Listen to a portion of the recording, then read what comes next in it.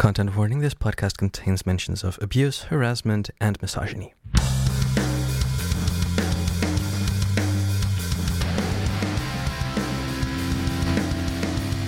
Hi there. And welcome back to another Queer Sounds. If you're listening to this on February 24th, when this comes out, it's actually a day before Queer Sounds actually turns 1 year old. On February 25th, 2019, this project launched, and since then found its way into the ears of people all over the world, from Canada to Chile, from Rwanda to Korea. And to be honest, I'm quite overwhelmed by all of the countries that has people listening. Well, thank you all for doing so from the bottom of my heart. And also, thank you to Ahmed, to Lou, to Nina, and any other previous guests willing to come on, share their stories, share their music tastes, and brought great tracks to the table. As well as a big old thank you to Podcast Network NL. Check them out. Got some great content on there. If you want to support this podcast in particular, if you want to support Queer Sounds, go to buymeacoffee.com/queersounds and, keep me caffeinated, keep the show going. But for now, onto our regularly scheduled programming. As always, my name is Hannah, pronouns they, them, and with me in the studio today is Brenda. Welcome, all the way from Tampere, Finland, back in the old neighborhood. Sort of. Sort of, yeah. Why don't you introduce yourself? Name, pronouns, what you do in daily life. Okay, I'm Brenda. I live in Finland nowadays, but I'm a Dutch person who's also lived in Belgium for 12 years. So culturally, I'm kind of Belgian, but you can't really tell anymore. I've lived in Finland now for half a year. I studied gender studies there. I try to be involved in activism, but lately been mostly focused on my studies and learning Finnish, which is quite the endeavor. My pronouns are she, her. I'm a cis woman. Yeah, thought about it, but I think that's the label that we're sticking with for now. I'm queer, pansexual, bisexual. For me, they all apply, so... Right on. The move to Finland was primarily because Western European neoliberalism is just one hell of a thing to deal with, is what from what I've gathered in one brief summary, and let's just stick to that. There's many reasons. Can't disagree. You do gender studies there. I bet it's a whole different issue than if you would study gender studies in the Netherlands. Well, I've studied gender studies in Belgium before, which was a very different program. I stopped because my PTSD was getting too much, and after I got some good treatment for that, I decided to try again. I've thought about studying it here, but it seemed a lot nicer to just make the big step and move to Finland, and one of my partners lives there, so yeah. It just felt like a decision that makes sense. Yeah. All right, that's fair. And apart from that, I bet that if you would pick a country right now that you would mostly feel connected to, it's probably Finland rather than Belgium or the Netherlands, right? Hard to say. I've always felt like kind of an outcast, because when I lived in Belgium, I was always the Dutch person, even though at some point I'd lived there for so long. I went to high school there, and people never considered me to be one of their own. And then when I moved to the Netherlands as an adult, it felt really weird because everyone thought I was one of them, and I'm not. It's really weird. It is actually pretty interesting, because I always felt like, those borders that humans created are pretty arbitrary, but culturally it does make an impact on people. Before we get dragged on by this subject for too much, let's just dive right into the music. First track of the day.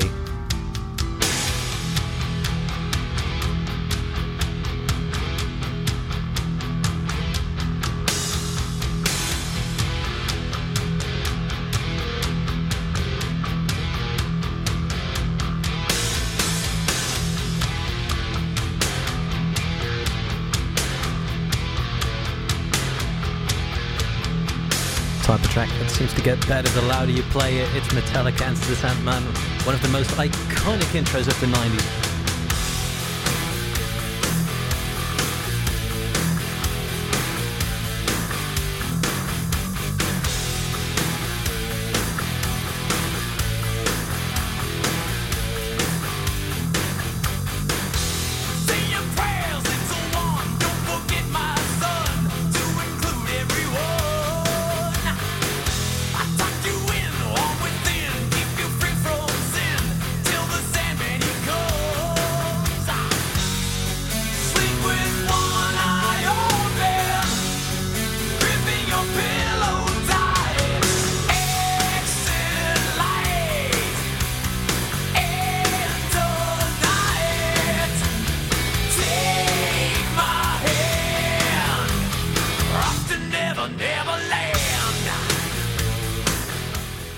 Of the famous Black Album, released in 1991. Great year for music that was. It saw all the great releases. I think there's like an Offspring album there, obviously Nirvana, Nevermind, but we're talking about Metallica right now.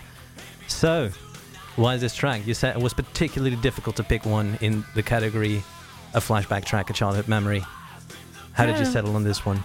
Yeah, the other ones were a lot easier to choose because I wanted to talk about metal today, and most of my childhood was filled with country and rock and roll, and I didn't want to talk about that today. I wanted to talk about metal, and when I first got into hard music as a teenager, it was really it was such a good way to just get rid of those angsty feelings, to just lose myself in this loud, angry music and to feel this catharsis. But at first I was mostly into hardcore, punk, metalcore, and then when I was around 14, 15, I started to try to teach myself to play drums. As you do. And I was part of a band for like a couple weeks. And this was the song that we practiced when I was on drums, but it was so hard to deal with those other guys. Like, I've talked about this before because I've taken singing lessons last year, and I would really like to join a band, but men? Yeah, and that's like the main issue for me with being in the metal scene as a woman and as a queer woman, to deal with that masculinity all the time, and it's hard. Yeah, I bet it is. I actually came across this article that called a very specific type of metal that adheres to toxic masculinity. It's labeled bro metal, and I just thought that was hilarious. Do they mean like Five Finger Death Punch? Exactly, and bands like, yeah. Yes, they are the prime example, and I hate them. I hate them so much. I've blocked them from my Spotify. Spotify kept like pushing me to listen to them, and I was like, no. Wow. Yeah, no, that's so particular that we come up with the exact same examples here. Mm-hmm. But it's also very funny that you'd mentioned this, because I also actually have some band experience where, growing up in a pretty Christian village, and you've got this little band going on, and there's this one gig filled with like parents and grandparents and aunts and uncles, and then you play a Metallica cover, and you just could see the horror in their eyes. And then there is this one wacky uncle type of person that just creates a single person mosh pit to it. Music's fantastic. Yeah, mosh pits were so great for me as a teenager because I had so much aggression, and growing up in an abusive household, dealing with like being angry and aggressive and being a woman, being a girl, like no one accepts that. No one looks at the underlying issues, why you're so angry and aggressive. So like mosh pits were my way to just get rid of that for a bit. So, talk me through this here. You were developing your own music taste, and you ended up listening to Metallica and probably a bunch of other artists we're going to play later today. Mm-hmm. How did that came to be? Like, talk me through your process.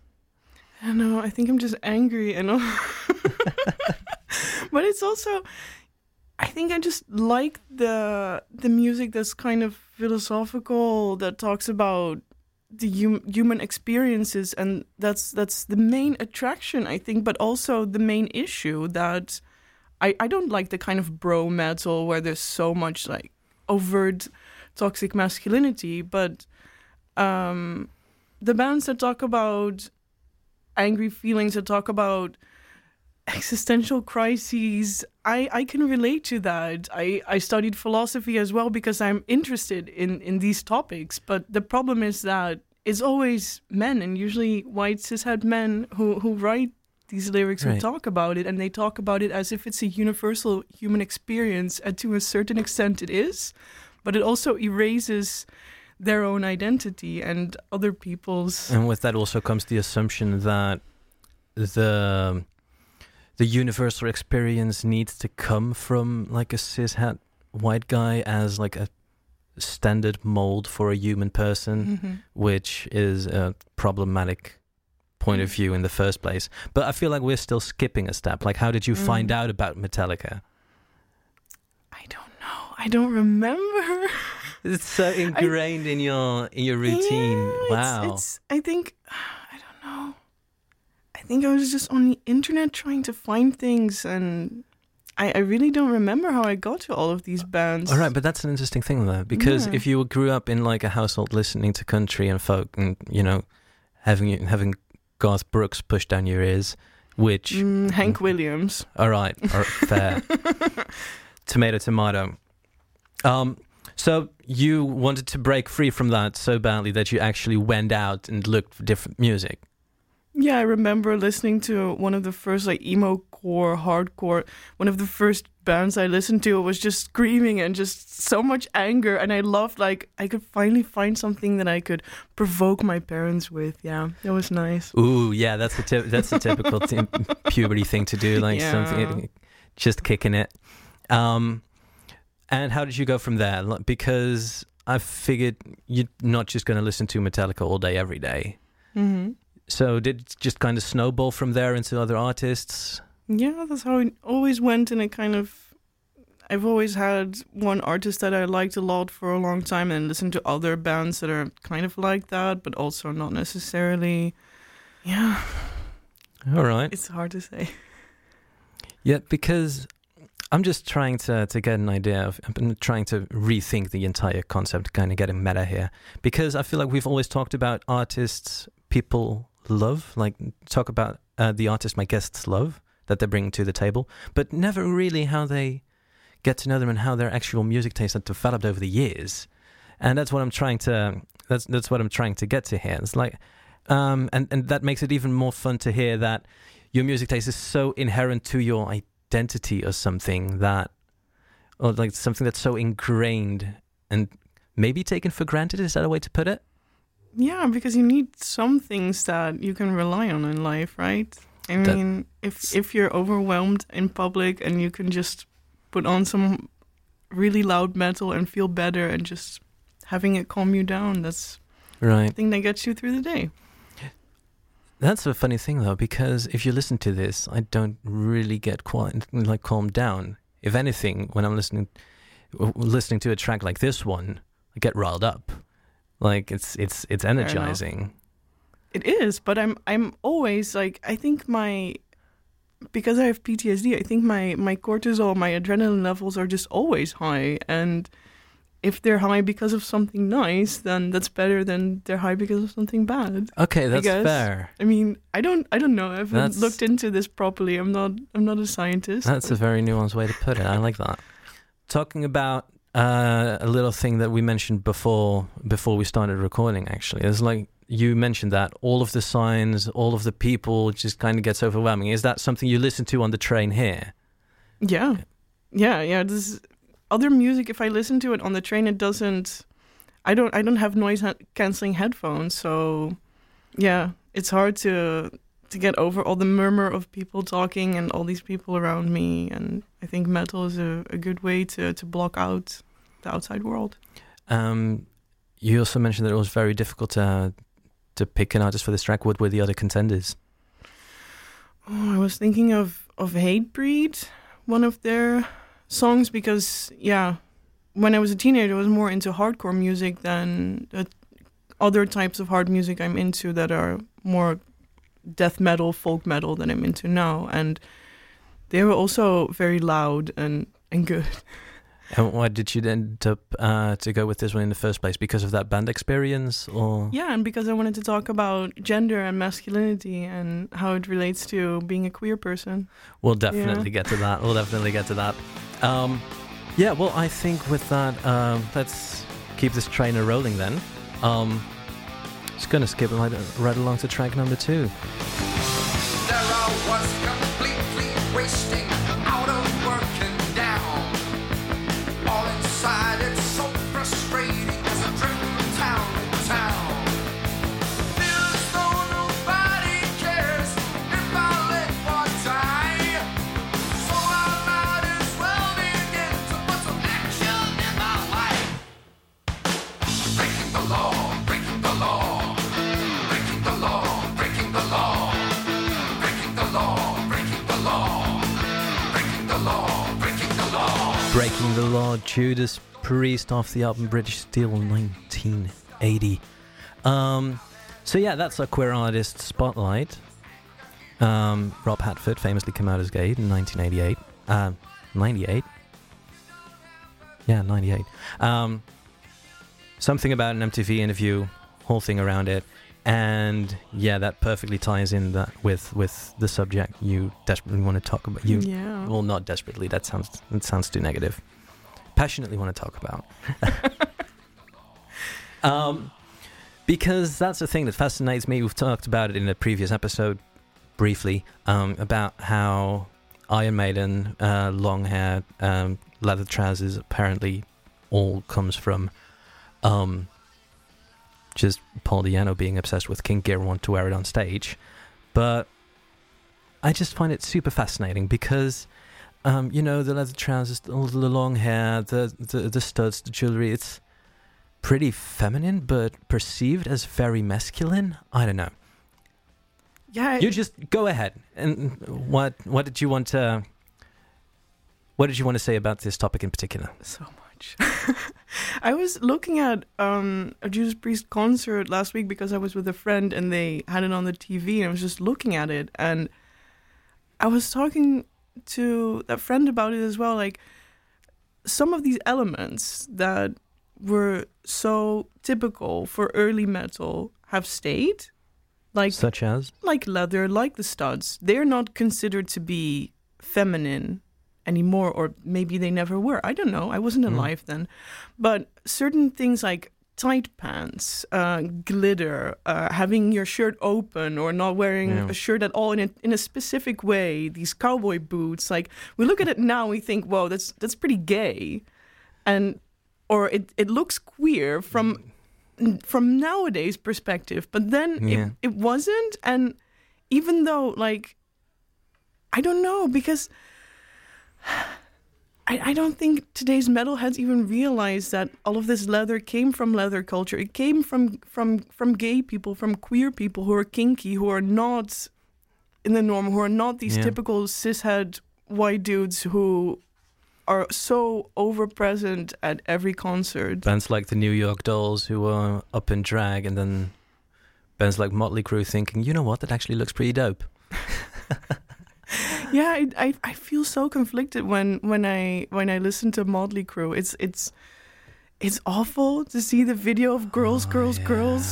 Like, they're so sexist and they're so misogynist, but they're also, like, their style is so cool. It's so...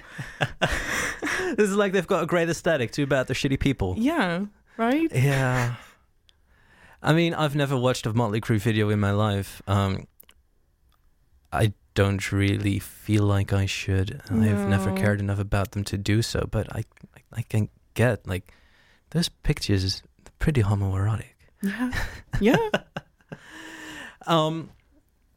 But from there, when I look back at it, it's just, it's perceived as something like overtly masculine, and with the studs and with the leather, it feels like threatening somehow. Maybe that's the message they were trying to push. I'm not entirely sure how to interpret it anymore. It's hard, isn't it? It is.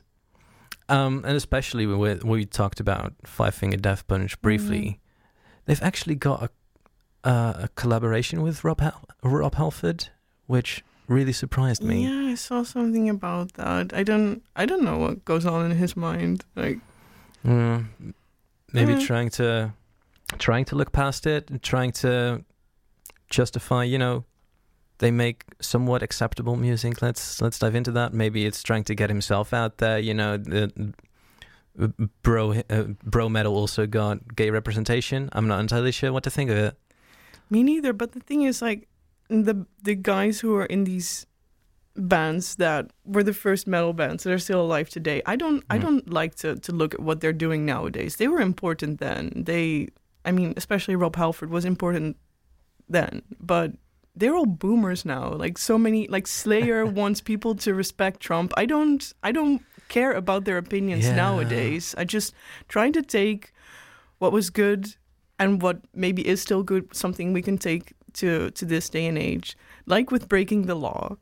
This is a gay man singing about breaking the law, saying you don't know what it's like, you don't have a clue. If you did, you'd find yourself doing the same thing too. Isn't that what Be Gay, Do Crimes is about? That's what we say nowadays, but this is something that we can take to nowadays. It doesn't matter what those people who are now old and rich as fuck are doing nowadays. They weren't then, and we can take that message and just it's not even appropriate. Just take it and just use it however you want.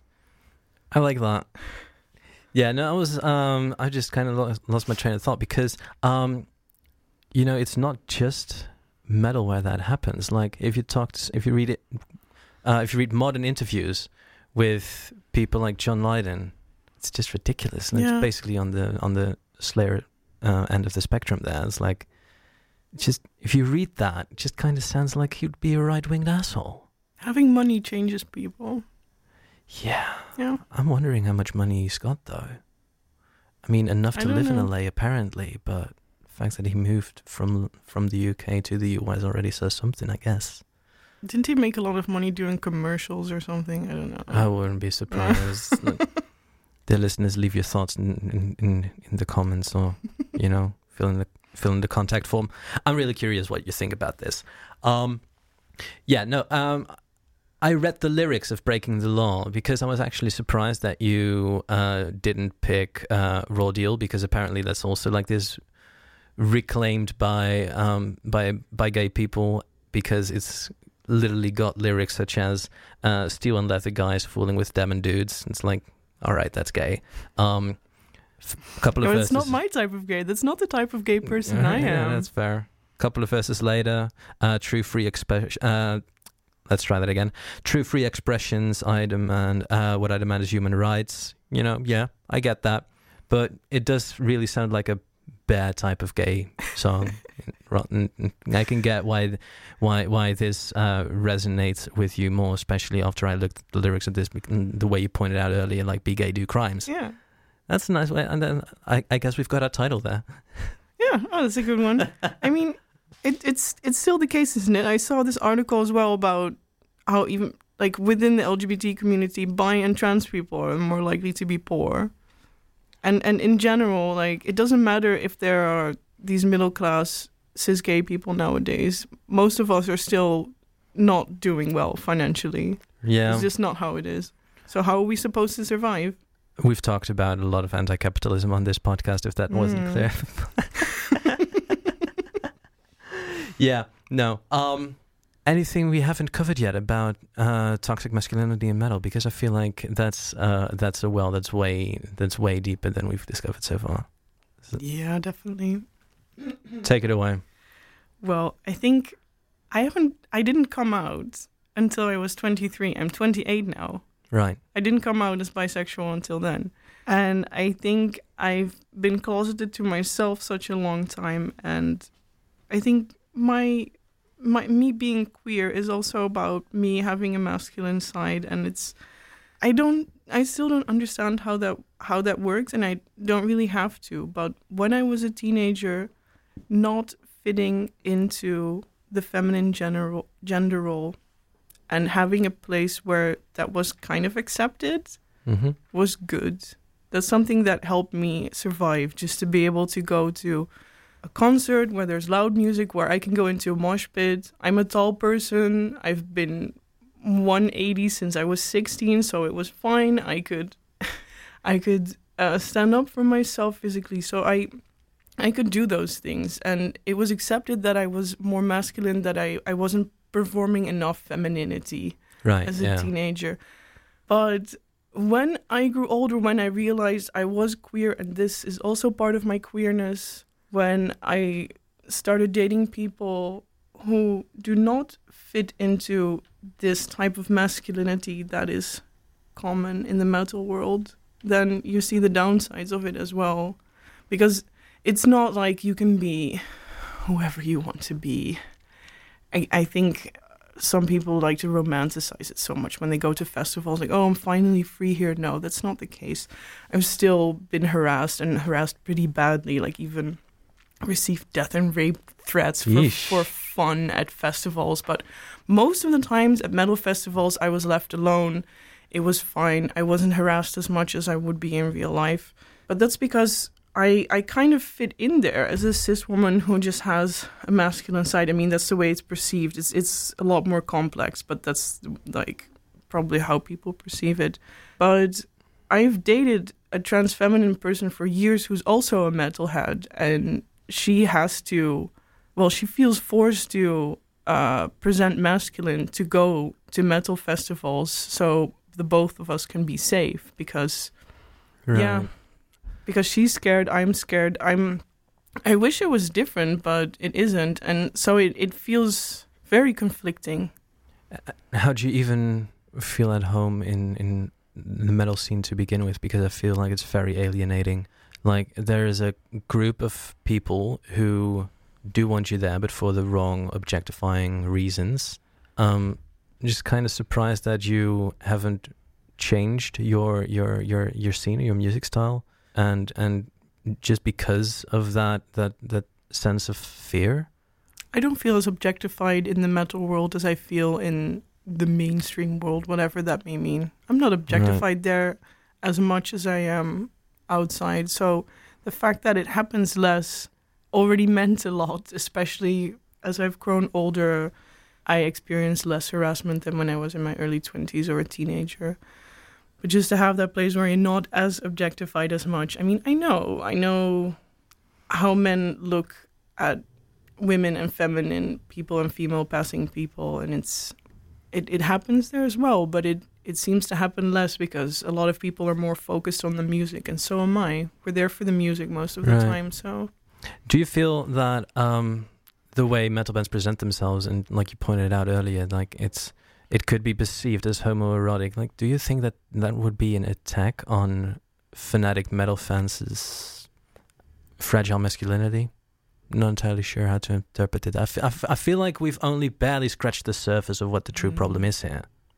It's really hard to say what the true problem is. I've thought about researching this for my master's thesis as well. I don't know yet what my subject is going to be, but I've definitely thought about researching this, but it's hard to pinpoint what specifically I want to research, because it does seem like a really complicated problem. Why haven't you... when you started your sentence, I thought like you already have a subject and it isn't this one, but it's still on the table then. Yeah. Because I'd be really curious to find out what it actually is. How would you go about that? Like, say, hypothetically, that would be your master's thesis. Ooh, that's such a hard question. I know. I came here to the Netherlands to avoid that, to avoid thinking about that. No, it's fine. I just need a lot more time to think about this question. All right. Yeah. No, that's all right. Let's move on to something else then. I mean, we're gonna talk about live experiences. Do you stop going to shows, or do you go to shows less often to avoid cases of harassment? No. All right. Yeah, that's my thing, and I've always tried to not let harassment and sexism stop me from what I want to do. But there's a limit to that, of course. But that sounds like a ticking clock, though. It's like as soon as you hit a threshold, stop going to shows, which would be a definite shame. Do you have different experiences there? Like, is there a difference between, like, say, club shows or festivals? Do you even go to festivals? Yeah, I still go to festivals. I've been to Dynamo Metal Fest last year. All right. It was pretty good. I saw Arch Enemy and Helveti there, and I think it was Dynamo Metal Fest last year was actually overall a pretty good experience, even though it was also a rest there, because the main band was Arch Enemy, so there's at least a female-fronted band. There was Helveti that had 3 women on stage. That's a pretty unique experience when you want to see a metal band to have 3 women there. I mean, knowing Dynamo, that might be a little bit because of an actual policy, isn't it? Knowing Dynamo, they might actively have a policy to promote that. I'm not familiar with it. I mean, from what I've gathered, they're a pretty sympathetic bunch. Okay. Yeah. Good. But then on the other end, there's like metal festivals having one woman on their lineup for like 3-day festival. That's pretty ridiculous. Yeah, but I try not to even focus on it too much because I know it's bad. I just have very low expectations of festivals getting anywhere near to promoting women specifically in metal. I don't expect that. I wish it was like that, but I'm not holding out for it. It's just You're afraid it will take the joy? Yeah. Take the joy away from it? Yeah. I mean, I guess that sometimes makes sense. I've talked to the festival director, and he's like, "Well, it's just a matter of touring agendas that needs to be aligned. It's about money because of course it is, and the same old excuse of it's all about the quality of the music. I'm just so fed up with it." Yeah, understandable. Of course, I understand all the frustrations. It's just that I know it's bad, and that's there's so many things to criticize, and I'd rather focus on the really bad things and like just trying to avoid the bad bands like Azadeh Dying, for example. I used to be a really big fan of them, and then this guy tried to hire what's it called, a hitman to murder his wife. He had this whole thing planned out, and he's back from jail, and they're just touring again. And I've talked to people about this, and they don't fucking care. They don't care. I'm not going to their show. I really liked them as a teenager. I was really into their music. Mm-hmm. I'm not going to see them anymore. I'm not going to do that. But yeah, why would you support someone like that? Holy shit! I wasn't aware of that story. Tell me more. They're a metalcore band. Labels. If I got the genre correct, but this guy is also such a typical bro. Like, he was addicted to bodybuilding or something, and I think he didn't like his wife anymore. So he went about it in a really weird and kind of dumb way. He started asking around in his gym if people knew a hitman.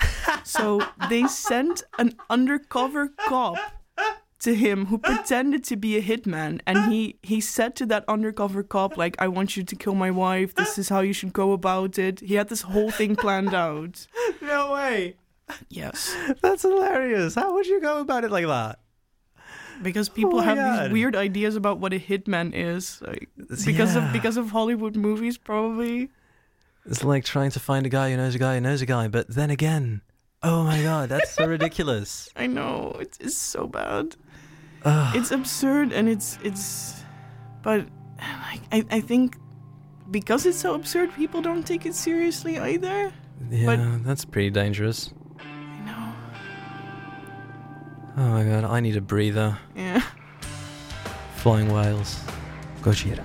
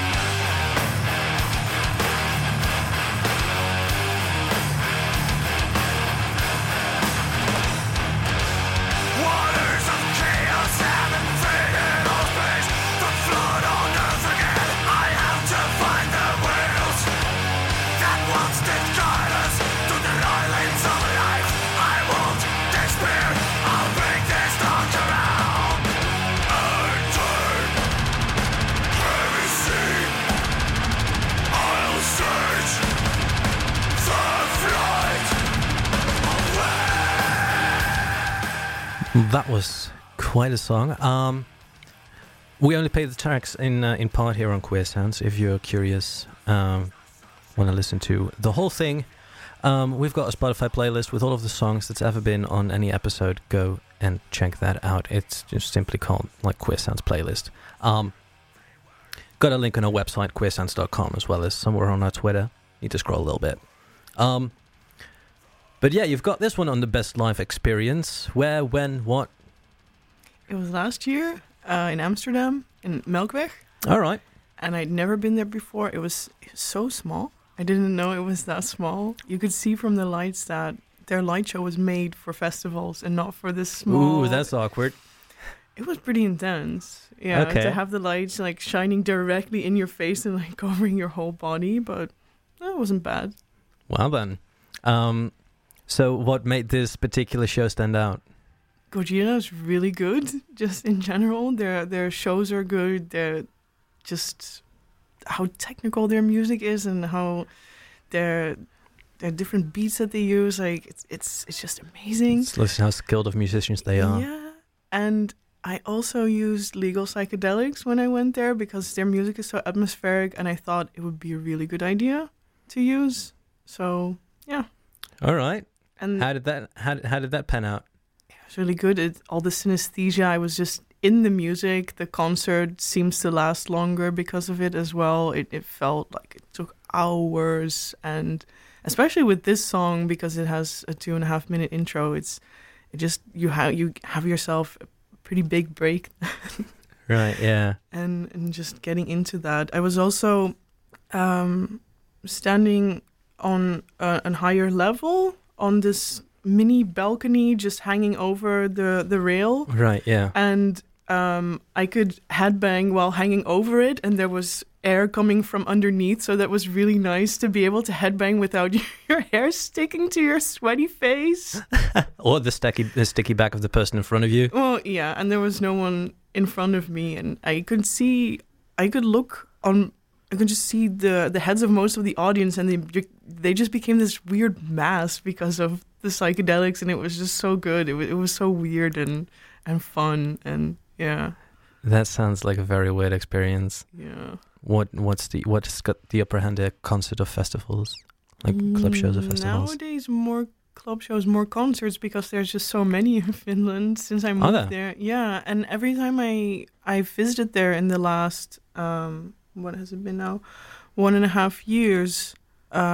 Every time I visited my Finnish partner that I'm married to, I think I went to a concert. So That was fun as well. Yeah. How would you explain the difference, like the Dutch or Belgian versus the Finnish live circuit?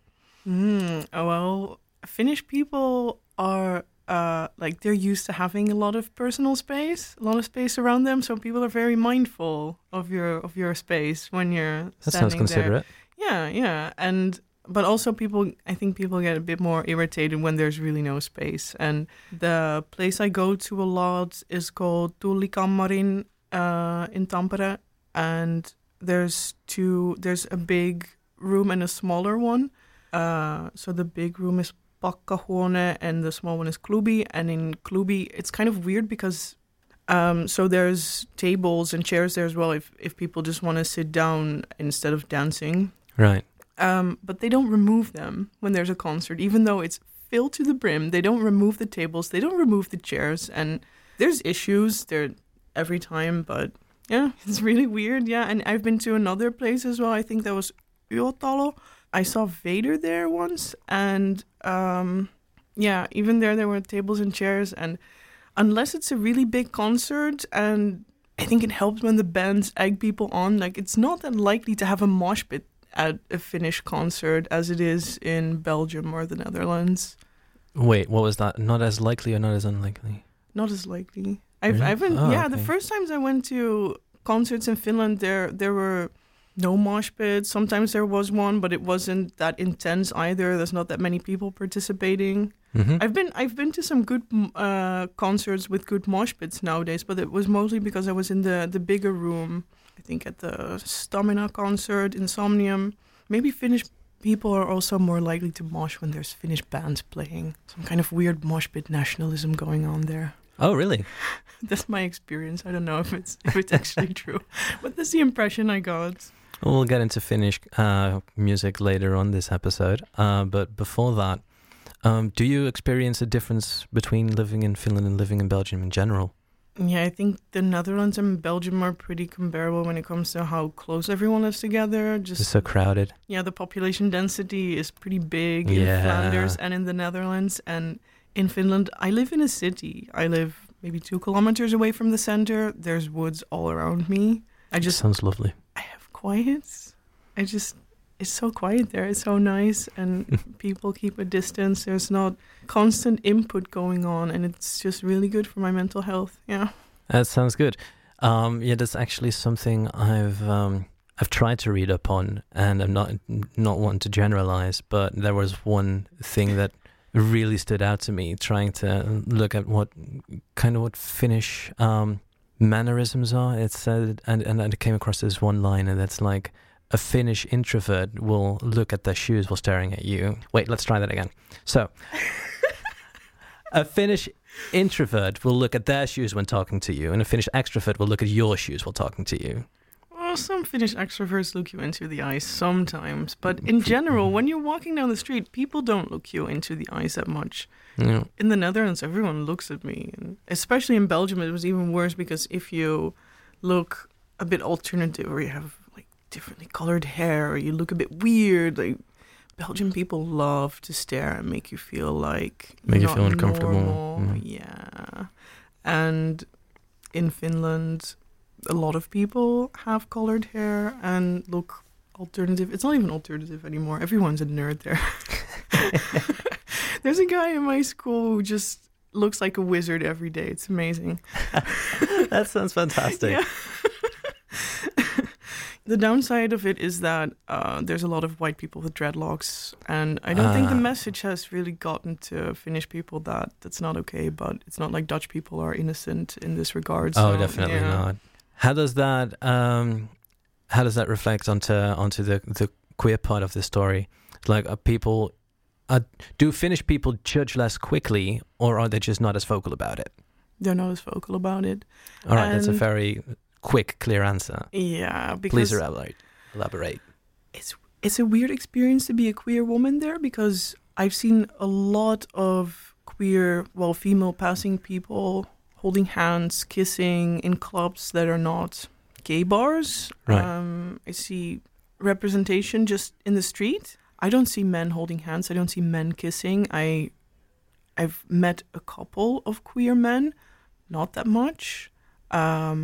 When one of my partners was on Grindr in Finland, most of the profiles were anonymous. So I think there's this very normative Finnish masculinity that's all about not standing out too much, not showing your feelings too much, which shows itself in the Finnish language, because there's basically no intonation and everyone speaks with a pretty deadpan voice, and men are the worst at it. So yeah, I think there's more punishment when you divert from that,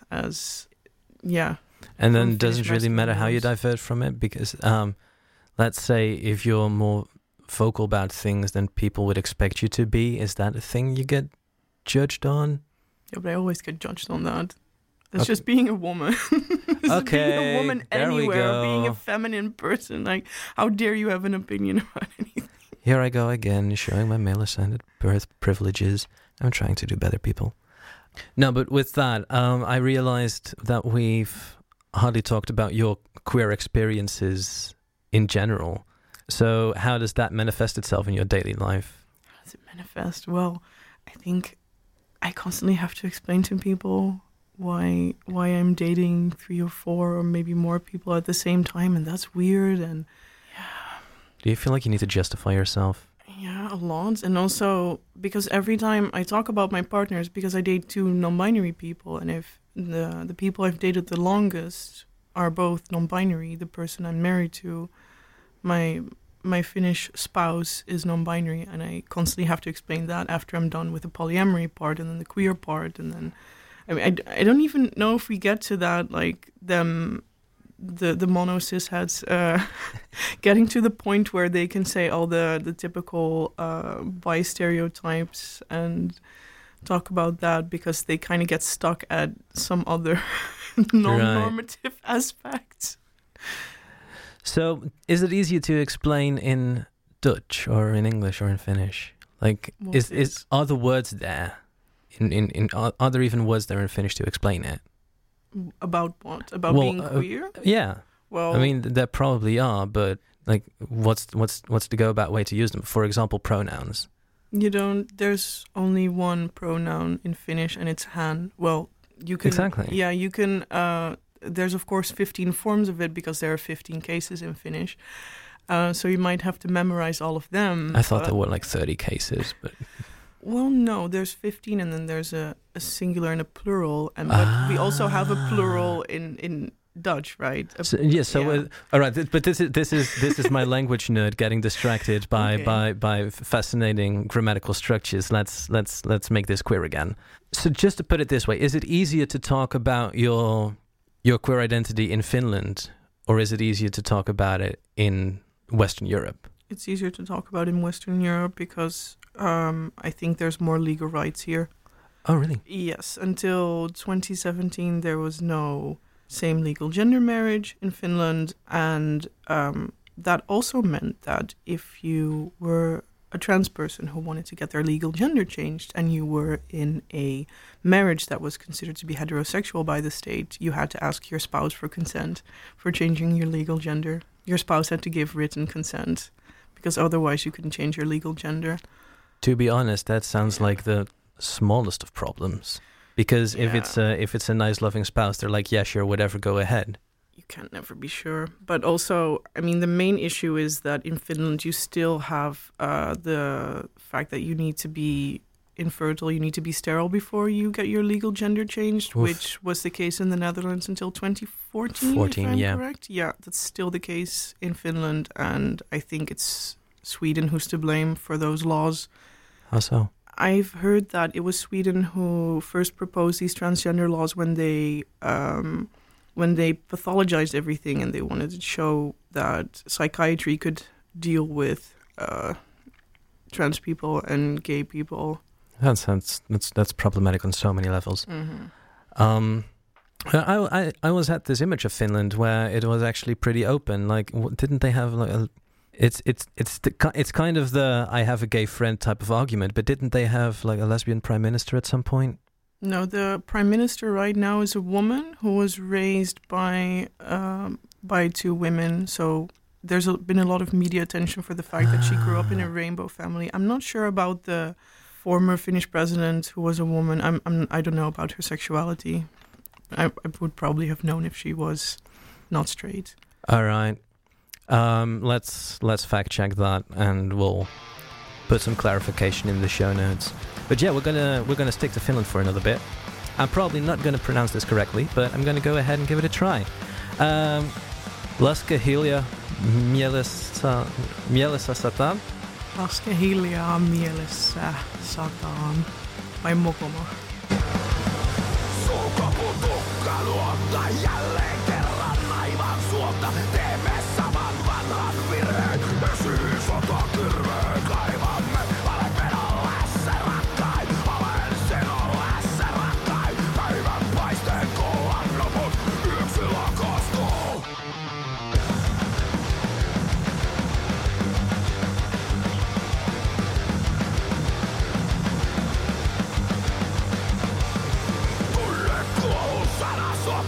Tämäkö on meidän osa?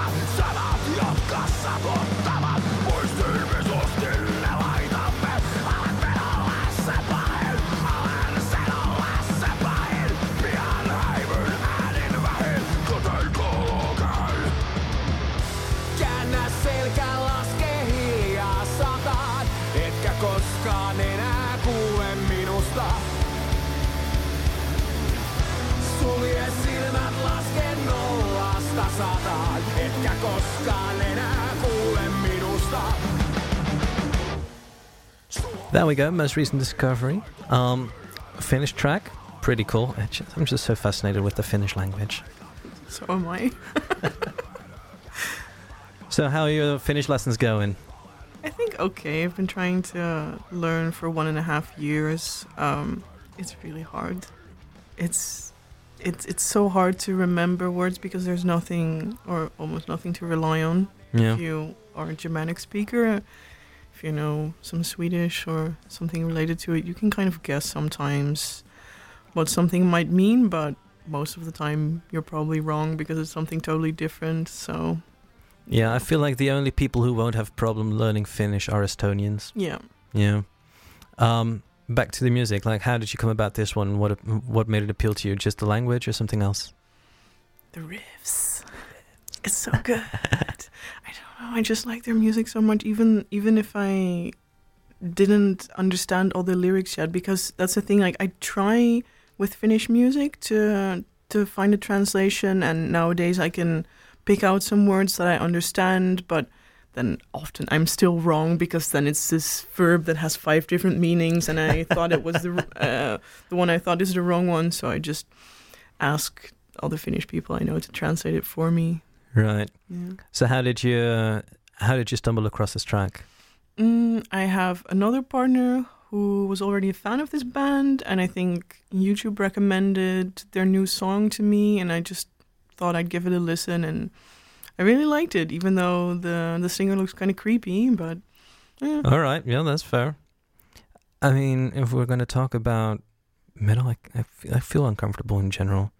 Like if we look at old metal singers, like from all of the current things that we've talked about to back in the day, just not my aesthetic. I find them all kind of creepy.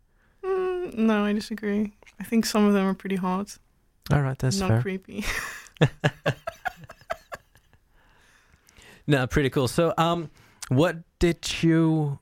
Oh wait, no, that's a way more interesting question. Do you use Finnish music to learn the language? Yes, definitely. Tell me about it. Well, I also listen to some Finnish folk metal like Ensiferum, Korpiklani. Oh, I know that one. Yeah. And because I've worked on remembering the lyrics, because Finnish is a phonetic language, you can just listen and remember, and without even knowing what the words mean, you can learn that later. But every Finnish class I've had, I recognize some words from Finnish music that I know, and then recently as well that I think recently in class I learned how to say I must or you must in Finnish, and then you have to use this weird, like you have to use a genitive with a specific form of the verb. It can't just be easy, of course, because there has to be something fucking difficult there going on, and I had an easier time because I already knew the lyrics to Ensiferum song, where it's jokaisen täytyy katsoa silmiin totuuden. Everyone must look into the eyes of truth. Well, and then you remember that the jokaisen is a genitive of jokainen, and then it's just it becomes easier a bit.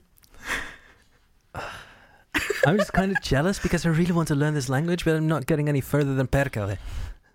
Well, that's all you need. No, you also need no niin, apparently.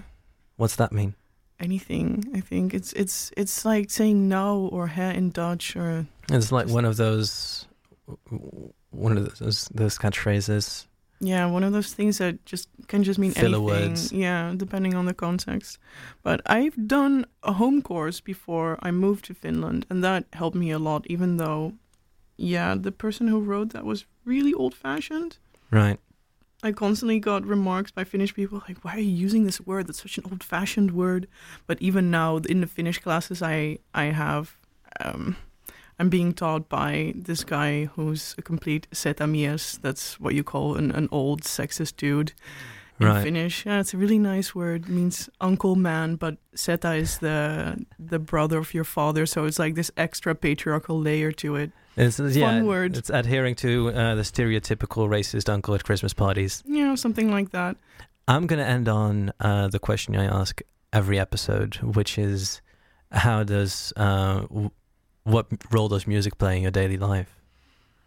I think it's important for me to get through the day sometimes, especially here in the Netherlands. In Finland, I just live in a house that's detached, so I can play music really fucking loud, and I love it, and I love blasting metal, and the walls are thick, so that's really nice. But if it's a busy day, if I need to just close off from the world, I can just play it and just get through it. Let's call it a day. With that, we've been Queer Sounds. So yeah, you can check all of our socials. Queer Sounds Pod on Twitter. You can just go to queersounds.com, and don't forget to buy me a coffee if you're interested. I want to thank Brenda for coming by, and I want to thank you for listening.